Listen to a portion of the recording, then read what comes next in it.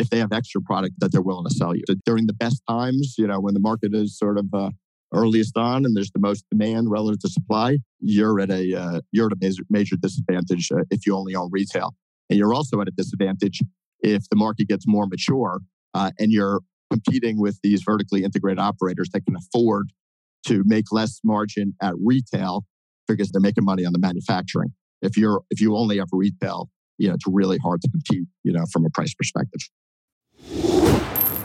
This is The Dime. Dive into the cannabis and hemp industry through trends, insights, predictions, and tangents.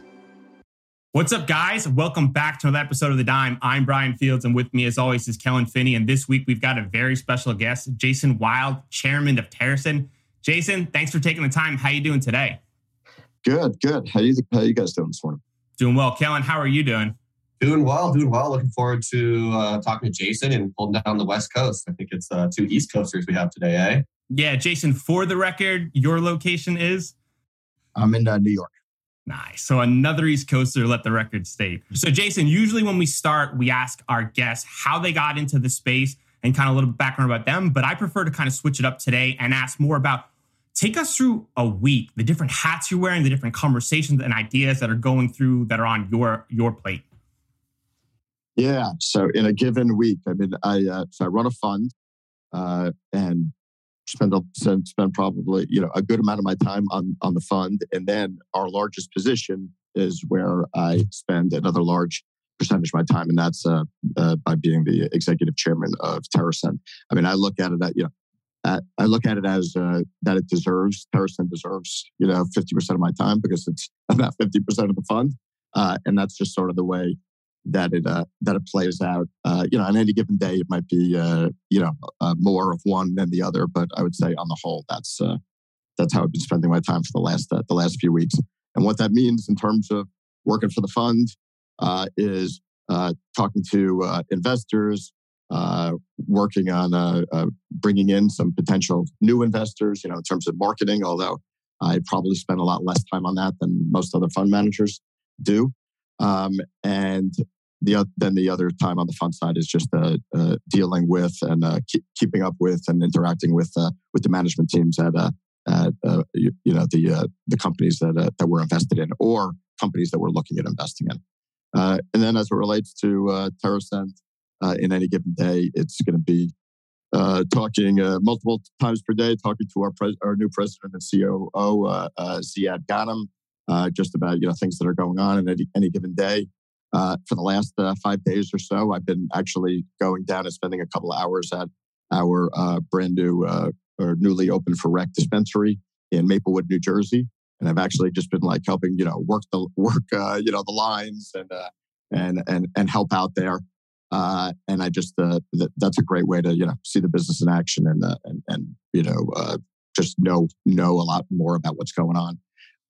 Other things that I do for TerrAscend are I'm very active on the M&A and business development front in terms of talking to new companies, finding new companies for us to potentially acquire or partner with, and that there ends up being some connectivity between. There's a lot of companies that I meet through the fund, and if I think that they'd be an interesting partner or acquisition for TerrAscend, I will usually flip that over and sort of put on my TerrAscend hat and see if there's something that we can do there. So it's a lot of it is sort of borders over into sometimes I'm doing two things at once, I guess. I love it. So let's stay with TerrAscend. Can you kind of give us an overview about the company and kind of value it brings to the space? Sure. So the company, I originally invested in the company back in the end of 2017. They were actually a Canadian LP, like the Cannabis and Tilrays of the world. We led a $52 million investment, private placement into the company, which actually Canopy Growth co-invested in that deal with me.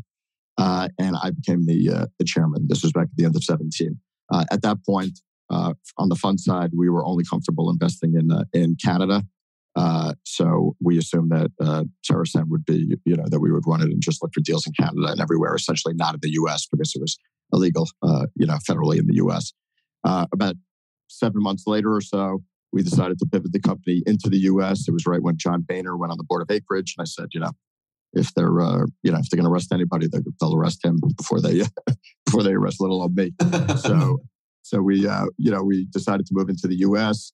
Our first acquisition was the Apothecarium dispensary chain in San Francisco, which is considered by many to be sort of the first of the really nice dispensaries and out there in California, and still some of the nicest dispensaries. So we acquired that in the spring of 19. That's when essentially TerrAscend entered into the U.S. A few months later, we acquired one of the largest operators, cultivators, and manufacturers, and retailer in Pennsylvania called Ilera Healthcare. Also around the same time, or a little earlier, TerrAscend had applied for a license in New Jersey in the summer of 18. And we actually came in number 1 or number 2 by score out of 150 applicants. So we got a license for the northern region of New Jersey, which is, believed by many to be the best region of Jersey because it has the most people and the biggest part of the economy. So those are the main states where we are now. Oh, in addition, recently, TerrAscend acquired Gage Cannabis, which is one of the top operators in Michigan, and that was about a $450 million deal. So that is another large, asset of ours. Our approach, which has been different than I think most of the other multi-state operators, is that we decided, 3 years ago or so, that we didn't want to just have lots of flags on the map and be able to say that we're in, 25 states or 20 states. Our belief was always that the best way to build the best business is to be focused and only really enter a state if we think that we can be one of the top, 2 or 3 players in that state over, some short time period. And we felt that would afford us the best margins because we build more scale in less places. And also it would just give us the best chance of being successful because, if we're in 4 or 5 states, which, where we are now, we're in 5 states, and we're competing with another operator that's in 15 or 20, we think that there is, an inherent advantage. The other reason we do it this way is because our view is that if and when these states get more competitive, especially the limited license states where we have most of our operations, our view is that when they got more competitive, there might be a price at which a grower that's only in 15 or 20,000 square feet of canopy, they can't turn a profit. But if we're one of the most scaled operators in the state and we have more like 100,000 square feet of canopy, that we will still be able to have a sustainable, profitable business. I think that's been the main difference. We've also been, very picky in terms of acquisitions. We've stayed away from the acquisitions that are, like of all the other, say, multi-state operators, because that would just sort of go against the whole strategy that I just mentioned of trying to be focused. And our view is that we'll do best, and we'll be able to build out the map for ourselves over time. The best way by going in and trying to pick, from the best operators in each specific state, like more, essentially buy different single state operators, and we feel like that's the best way to build the strongest footprint. Yeah. I want to get into a little bit of the nuts and bolts of the business. So TerrAscend is vertically integrated, meaning that it operates in every sector of the supply chain from seed to sale, if you will. So what aspect of the cannabis supply chain do you believe your organization is the strongest at right now, Jason? Good question. I mean, I look at it as, pretty much there's cultivation and manufacturing, and then there's retail. And I don't want to come off sounding like arrogant, but I feel like we've really focused a lot on making sure that both of those sides of the business are the strongest that they could be, that they don't sort of depend on the other side of the business. So, I mean, I think our Apothecarium dispensary chain, which is now, we have 5 in California and 6 in Pennsylvania and 2 going on 3 in New Jersey. I truly believe that they are amongst the best, dispensaries in the country. And when it comes to cultivation and manufacturing, I feel like we are very strong there because we've focused on it, and we really, really, have we place high importance upon making sure that we produce the highest quality flower that we can, and that's easy to say. It's a lot harder to actually do. Growing cannabis, especially when you're trying to grow amongst the best cannabis in the market, it is very, very difficult. And there are, there's tons of horror stories out there of different grows that have had different issues, and I can tell you firsthand that it's a really tough thing to do to grow cannabis that sort of the true connoisseurs think is great, but we think that is the most important part of the market. In my view, like the 20/80 rule as it applies to cannabis is 20% of the people buy 80% of the cannabis, and I would say that the majority of them are high quality, they're connoisseurs of high quality indoor flower. And that is really the consumer that we are looking to appeal the most to because they're buying 80% of the product, right? So that's what we've done on the cultivation and manufacturing side. And I think that we're among the best at that, but always looking to get better. What's your favorite portion of the supply chain? What's my favorite? I love the cultivation side. I just love, I remember the first time I ever went out to a grow up in Canada back in 2014, just like the smells just like hitting me like a ton of bricks when I walked in. And ever since then, I go out to our Jersey facility, I'm out there at least every week. And every time I walk in the door, I still get the same feeling when that smell hits me in the face. So I love that. That's incredible. I want to stay on Jersey. I saw you say that when there was a pause between the announcement that TerraSun won the license, I want to know what that feeling was like in that pause, and then what you felt emotionally after they announced TerraSun, and then expanding on that, what's the next step? Take us inside that room. Is it how do we deploy New Jersey and get everything ready to go, or are you focused on Maryland, Michigan, and other states for expansion opportunities? On that call, it was interesting. They had already gone through like the other 6 operators that they approved. And the process was, I believe that the chairman would state the name of the operator and say, I have a motion to approve. And then somebody would come on. It must have already been chosen who was, which other commissioner would say motion to approve. And then they would vote. And then they got TerraSun. And we felt really good about, getting approved, even if it was a smaller number than 7, ended up getting there. And they said the TerraSun. And the chairwoman said, do I have a motion to approve? And nobody said anything. And it felt to me like, it must have been 10 seconds. It felt to me like everything froze. I went through all these emotions.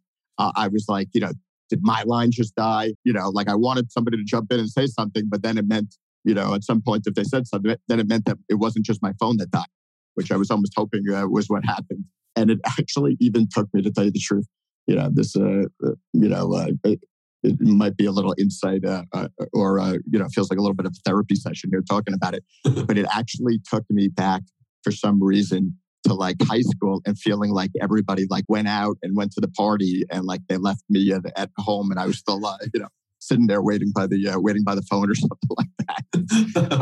And all of that happened in 10 seconds or so. And then the chairwoman repeated it again, and somebody came on and said, I make a motion to approve. It's got to be just overwhelming joy knowing, the types of investments that went into it, the emotional investment, and knowing that obviously the East Coast is a massive opportunity. And exactly like you're saying, if everyone else is kind of planting their flags there, that's definitely where you want to compete. So staying on that, after it's approved, are you looking for other opportunities? Take us through the strategy for you and the role you play there.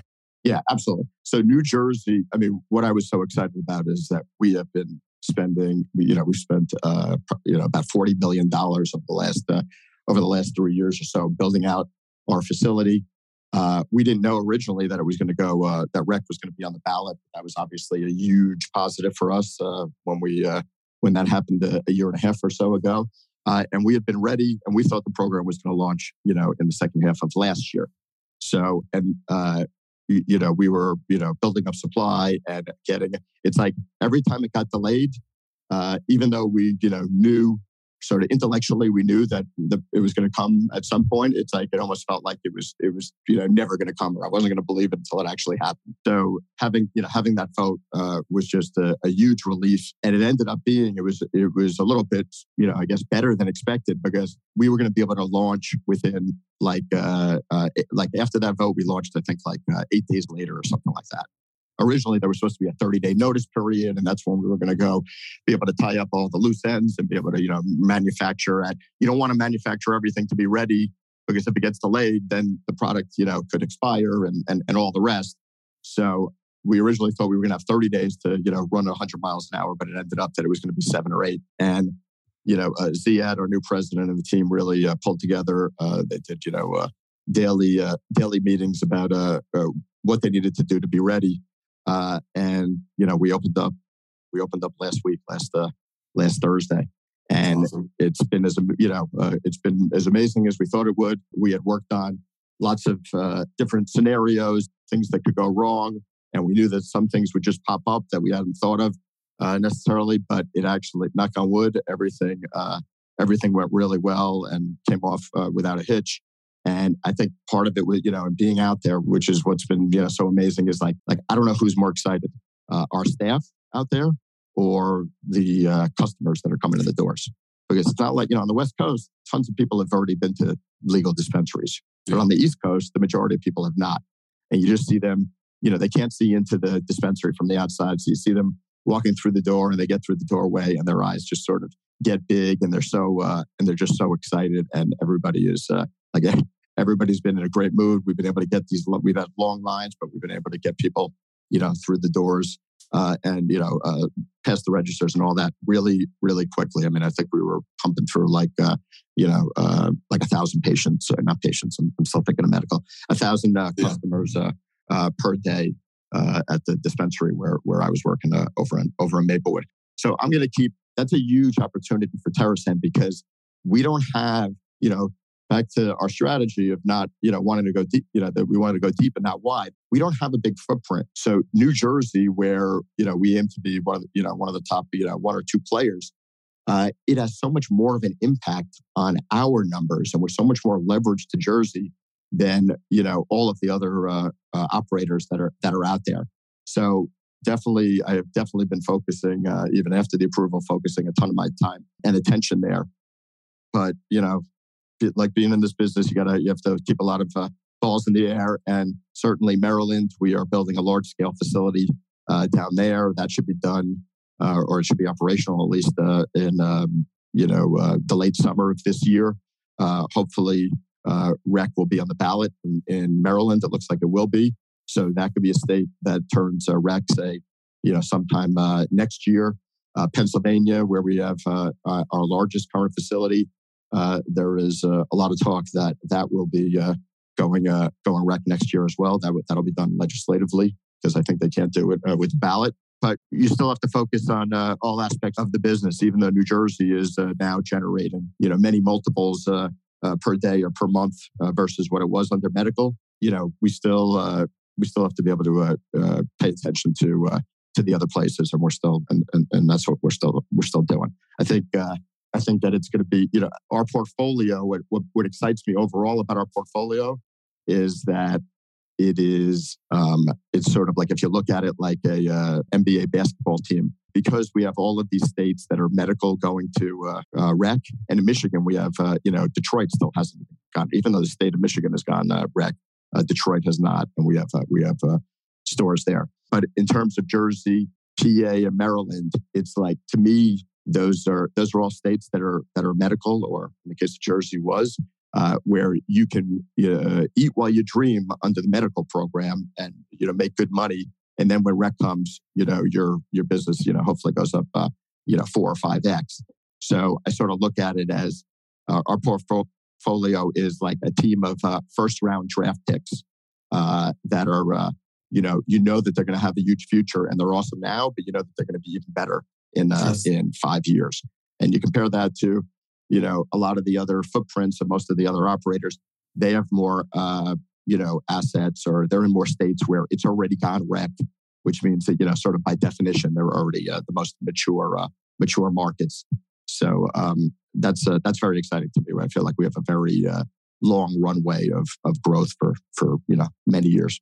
So from a strategy standpoint, the medical dispensary aspect of entering a state has to be huge from managing manufacturing and production, right? Because I was just thinking of like the dialogue that goes on with the state when they have to tell you exactly the date that they're going to let recreational sales go through. Because I mean, cannabis doesn't grow overnight, right? Like you guys have to take weeks and weeks to grow it, to prep it, to get it tested, all these other things. So like, what is that dialogue like, and how beneficial is it to be in a medical state operating to manage that manufacturing aspect before it turns red? Yeah. So, I mean, I think being in these programs under medical certainly gives you a big, I think, leg up, because also in most of these states that, they let the first ones that they let operate as rec cultivators or stores are the medical operators. So that's definitely the best position to be. I mean, in terms of Jersey, I mean, we had I think we had like 4,000 or 5,000 pounds of flour, in our vault waiting for rec. And we have gummies there. We have our Valhalla gummies, which is our California brand. We have them out in Jersey. They're actually called, we're not supposed to call them gummies. I think they are called soft lozenges under the medical program.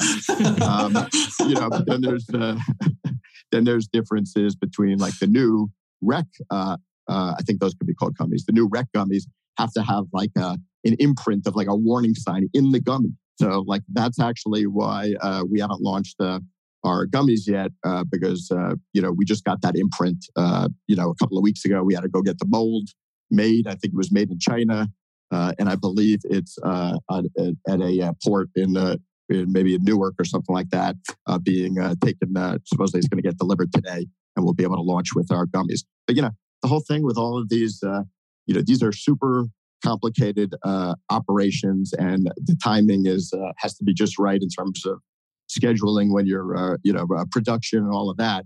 But that's what's exciting to me, because if you're if you care more about that than your competitors do, or you have better people who are good at navigating complicated processes, then that's what gives the better operators a leg up. If we have hopefully we'll have we're going to be launching our concentrates line in Jersey hopefully next week. So that would be live resin vapes and butters, batters, and shatter and all that kind of stuff. We think we will be the first ones on the market. If we do, that will be huge for us, because we're only going to really sell them in our own stores in Jersey, and that's going to pull people from all over the state.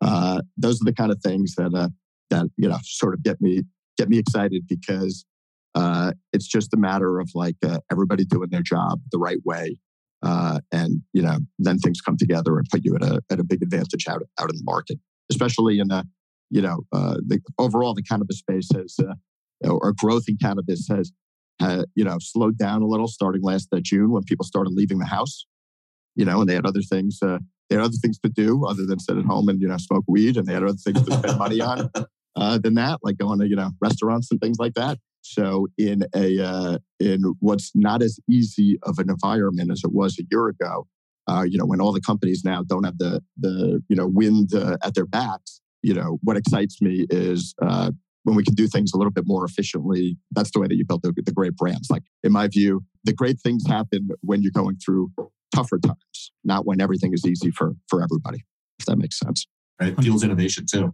So staying on Maryland, right? Based on the location, is that like a key strategic move in understanding its location to the other East Coast markets? And the demographic kind of resembles similar Pennsylvania. So is there interest to speed to market to get there, or is it more of placement in the opportunity? Can you kind of shed more light on that? So Maryland we bought a smaller grow. Curaleaf had to divest a cultivation facility because they bought a grassroots, and you're not allowed to have two. So we bought that. It was a good deal based upon the revenues and profits that were coming out of it, but it was not the size of facility. I mentioned earlier that we want to always aim to be the top in the top 2 or 3 in a market, and this facility is a smallish facility, but we got it for a good deal. in terms of the business it was doing. And really, we also looked at it like we were buying a piece of paper that we can take and, go out and build a much larger facility and, have it attached to that license. And we entered Maryland last year through that acquisition with cultivation and manufacturing only, not with retail. So we're not currently vertically integrated in Maryland. And our view was there's a 4 dispensary cap in Maryland. Maryland's a little bit more over dispensaried than other states. Like they have, I think they have like around 100 dispensaries for 6 million people. Compare that to Pennsylvania, where there are like, I want to say 135 dispensaries for over 12 million people. So a little more over dispensary, meaning an average dispensary does, probably 3 or 4 million in sales versus, 7 or 8 in some other states. And we felt like we didn't need to be in a rush to get to own the dispensaries because the real prize was going to be rec when that came. And we just felt like we wanted to be there by then. So that's what we, that was the approach we took when we entered there. We just announced a few weeks ago that we're buying our first dispensary. It's called Allegheny Medical. It's cool. I hadn't really looked at the map of the U.S. I don't know, closely, I guess, or understood that Maryland has a weird shape. Like the northwest corner of Maryland is like super, super skinny. And that's where Allegheny Medical is. I believe it's within 6 miles of 3 different states. So if Maryland goes rec when we think it's going to, and we think that it's going to be before most of those other states that we border on, we think that that's an amazing location. And we're in discussions on multiple other dispensary acquisitions in Maryland so that we can get ourselves to that cap of 4. And we think that we'll be there by the time that rec kicks in. So that was the approach we took in Maryland. I guess the point is we want to be vertically integrated, but it doesn't always work out that way where you can get it all in one fell swoop. And we will enter with cultivation and manufacturing first, but we will not enter with retail first, because if you're a retailer in an undersupplied market, you're always going to be at a disadvantage because you're only going to get product from the other players that are vertical if they have extra product that they're willing to sell you. Yeah. So during the best times, when the market is sort of earliest on and there's the most demand relative to supply, you're at a major disadvantage if you only own retail. And you're also at a disadvantage if the market gets more mature and you're competing with these vertically integrated operators that can afford to make less margin at retail because they're making money on the manufacturing. If you only have retail, it's really hard to compete, from a price perspective. Yeah, and I think manufacturing can create more revenue streams from like tolling and other opportunities too that create a better, a more stable business from a startup perspective. Diversified business too. Yeah. Oh yeah, 100%. When the industry becomes global, do you see overseas being a challenge, let's say, for mass production and cultivation? No, I don't think so. I don't see that happening anytime soon. And I don't think that, like high quality flower, there's no reason to grow that, or there's no cost advantage. Let's just talk about US. People ask about, interstate commerce and all that, right? And that a lot of this stuff's going to come from California. That's because California has, sort of perfect weather conditions and all of that. But there's no advantage to growing super premium indoor flower in a warehouse in California and shipping it, say, to the East Coast. So our view and for a lot of other reasons that we think, high quality premium flower is the way to go. But our view on interstate commerce is that would be the least impacted by interstate or sort of global commerce in the cannabis space. I don't think it's going to happen anytime soon though, where you have product coming in from overseas. I mean, even in terms of pharmaceutical prescription drugs, like any controlled substances, generally need to be made in the U.S. You can ship in API or the active pharmaceutical ingredient, but you can't ship in, manufactured product into the U.S. And I think that would probably remain the same or be similar if cannabis was legalized. With your pharmaceutical experience, what can cannabis operators learn from, let's say, the technology for real-time process control to, let's say, ensure a clean product to avoid recalls and other concepts like that in the future? Yeah, I think that overall, people from pharma, what I find about when I run into or when I work with people that came out of pharma that are in the cannabis space, there's just often a little bit of or there's more of a focus on quality and safety. Like if somebody comes in from real estate or something like that, I find often those companies have less of a culture of compliance and of quality. I think that overall, there's tons of things that having more pharma experienced people in cannabis where it helps, because these are essentially pharmaceutical manufacturing plants. It's just that they're also growing live plants.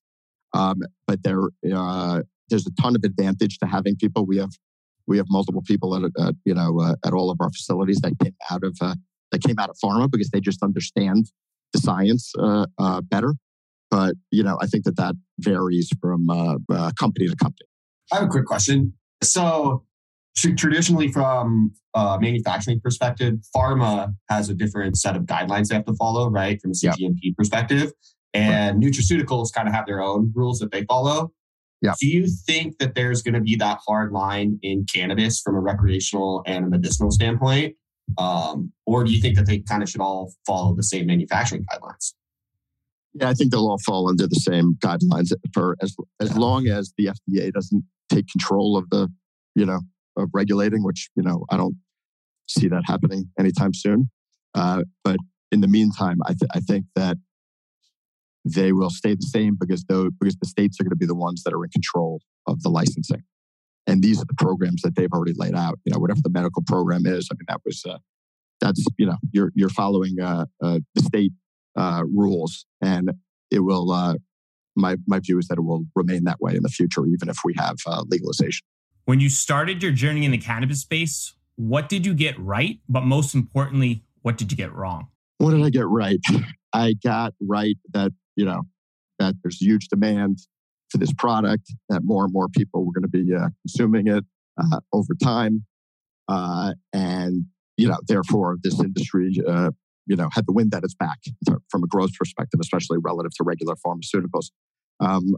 What I guess I got wrong was, I mean, we did really well for the first 4 years. We only did Canada, and my view was that was going to be the only place that would be able to attract institutional investors, and therefore, the stocks would do better than the U.S. ones, and that worked really well over that period of time, say from like 14 to 18. I guess maybe in Canada we outstayed our welcome a little bit too long. Like once I realized that the Canadian market and the structure of the Canadian market was not conducive to being able to have a strongly profitable company, I probably stayed a little bit too long. But that was probably a mistake that we made. As I mentioned, we did pivot into the U.S.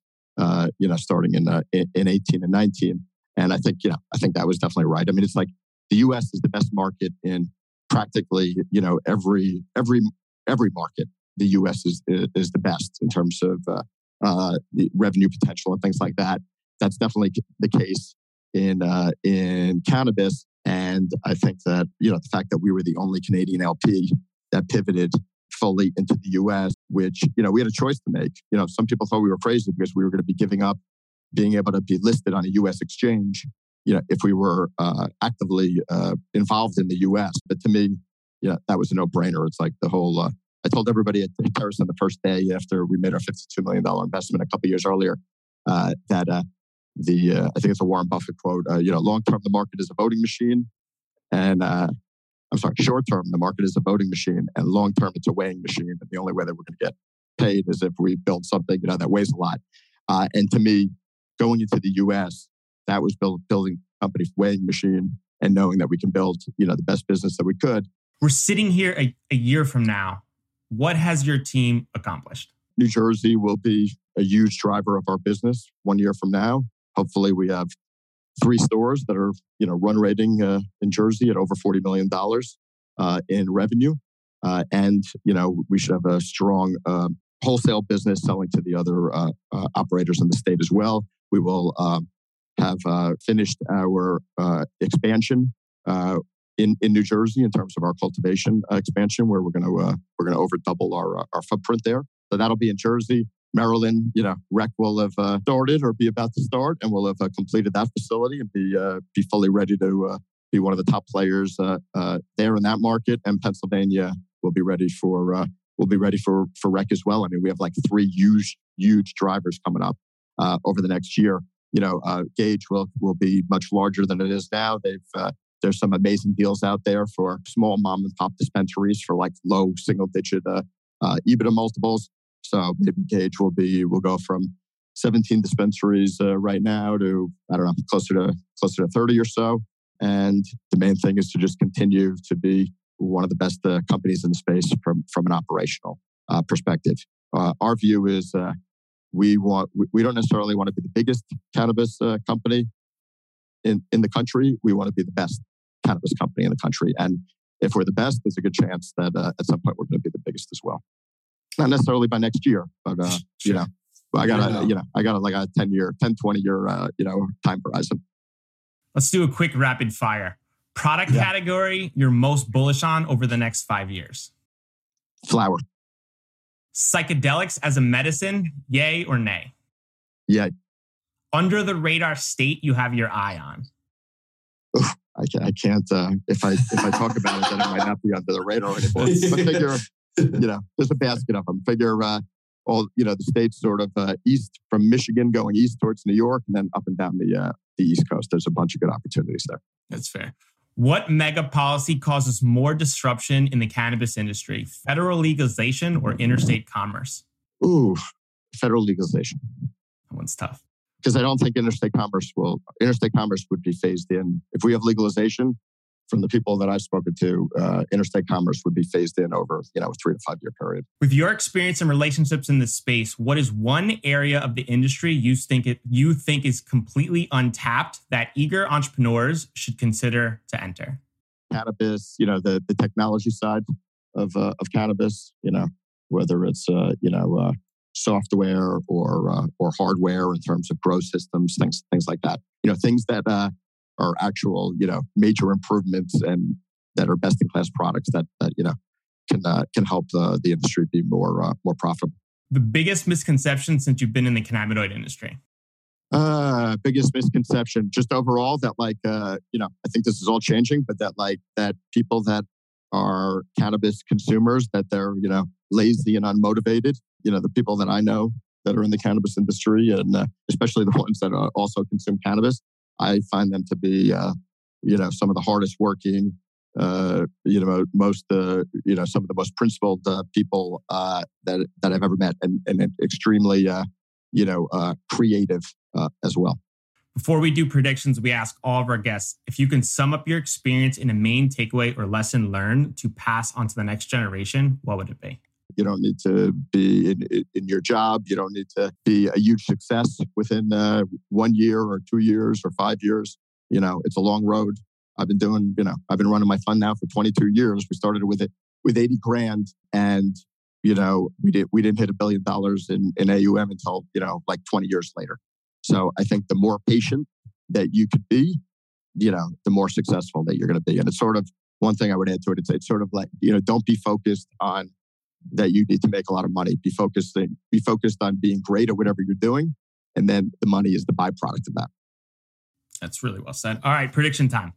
Jason, the cannabis industry is fighting battles across multiple fronts between banking, stigma, and regulations. What negative scenario or event keeps you up at night? Oh, what keeps me up at night? Nothing. I think things can't really be worse than they are right now in terms of things that sort of act as roadblocks all the time, like having to do everything within a state and all of these different regulators and things like that. Like we're at maximum a maximum level of difficulty right now, and I actually think that things get better in the coming years. So back to what I was saying earlier about tough times making you stronger. There's a quote that I had read a few weeks ago that I thought was really good. I don't know if I can get it right, but it's something to the effect of hard times make strong men make good times, good times make weak men, and weak men make hard times. And I think that we're right now in the, it's all a cycle, I guess. I think we are in the now where it's hard times, are going to make strong companies. And then, there should be some good times ahead, I guess, before things before we screw it up. But that over the course of 20 or 30 years, I think that we're, nothing really keeps me up at night other than just like, sometimes I'm going to bed and I'm like, oh crap, I forgot to call back, X, Y, Z, like just having a million things to do. Sure. But there's nothing that keeps me up at night from a, anxiety point of view. Kellen? It's a tough question. I would probably say just global events that deter the attention of our politicians from pushing like federal legalization and banking through from legislative standpoint. They have other things they're worrying about, unfortunately, right now. Yep. Yeah, I agree with that. I mean, it's that's sort of, I don't know if that's what keeps me up at night, but it's just sort of, it makes me sad that so many Americans are supportive of cannabis and that we just can't, in this country, we don't seem to be able to get anything done federally. That definitely makes me sad. It's crazy. I'm more fearful of like another vape gate opportunity. I think something like that with like the negative stigma that comes with it, it's just such another challenge to an industry that's kind of facing like challenges on all unprecedented levels. So concepts like that kind of give me concern because it kind of hurts the industry as a whole, even if it doesn't have anything to do with, let's say, some of the bigger operators or some of the players that are doing things the right way in the space. And I think what we need right now is less of those like distraction techniques that hurt the politicians and the concepts, and less of our friend Governor Ricketts saying that if you legalize cannabis, it'll kill your kids, and more people like yourself, Jason, that are championing like the industry and then the positive benefits and hopefully some more of this research that comes out that allows people to kind of remove that stigma. Yeah, I agree with that. I absolutely agree with that. I guess the offset of that is, there could be another vape gate or something like that. But I also think that there's a good chance that in the coming years, we have data start to come out that about, even more of the benefits of cannabis. Like I believe that not only is, say, for cancer, not only is it good for palliative care, but that I think there's going to be some studies that come out that show that cannabis actually has anti-cancer and anti-tumor properties. I think if we start seeing more of that data, that like I almost feel like there's a better chance that happens than that we have another vape gate. Or I hope that's the case. Yeah, I mean that's what the clinical trial in Israel is for, right? They're showing that one strain is very effective against a specific type of cancer. Absolutely. After glioblastoma, there's a study. Yeah, I was trying to think of it, and I was looking to fumble over it. So I'm so glad you remembered the name. I was like, what was it again? Yeah, and that is like at the drug company that I mentioned earlier that we sold. We had one of the only approved products for glioblastoma, and because it's such an unmet need, it was there wasn't a real high hurdle that we had to get past. I think we had to show that we extended life by 30 days or something like that, which is not the best.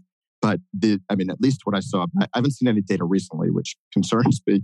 But a couple of years ago, I saw some the data from the phase 2 trial that what's the company in the UK that got sold to Jazz? I'll think of it in a second. They had a glioblastoma trial where it was like half THC, half CBD, and compared to the standard of care was 350-day average. Life expectancy, and the cannabis arm was 550 days. Oh, wow. And that's pretty powerful, huge. Yeah. Especially for such a tough type of cancer to treat. So was that GWB? Or? GW Pharma, that's who it was, exactly. Pharma, yeah. But they've been, I haven't heard much about it in a couple of years. So sometimes when that happens, it means that, the phase 3 didn't go quite like the phase 2 did. But we're going to, I believe we'll start to see other data in other, disease states that shows, the benefits as well. So, Jason, for our listeners, they want to learn more and they want to try some of TerrAscend's products. Where can they find them? Sure. Northern California, we have three dispensaries in San Fran, one in Berkeley, and one in Capitola. In PA, we have 6 scattered. I can't name all 6 locations, but scattered around Pennsylvania.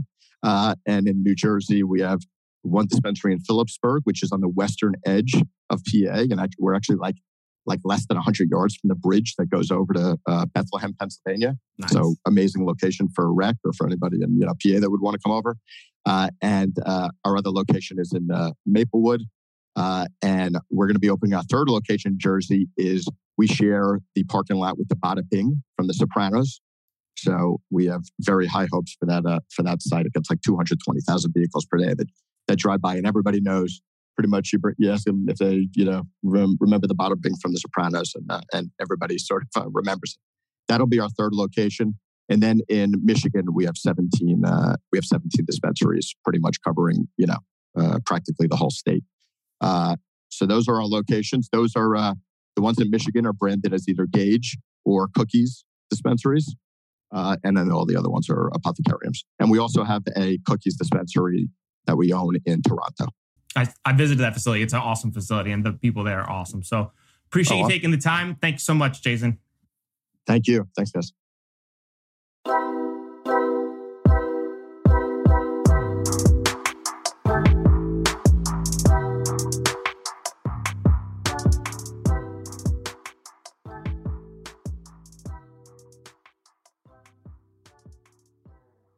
Thanks for listening to today's show. To check out more great cannabis podcasts, go to podconnects.com. Here's a preview of one of our other shows. Hey there, this is Cheryl Murray Powell Esquire, and I'm the host of the Terps in the City podcast. I'm a cannabis agricultural dietary supplement and trade attorney. I'm also a hemp farmer, and I've been recently named to the list of High Times Magazine's top 100 influencers in cannabis. I'm inviting you to follow me along my journey as I move back to New York to support the adult use market there. You're going to get a chance to listen to conversations with some of my friends along the way. I look forward to seeing you at Terps in the City.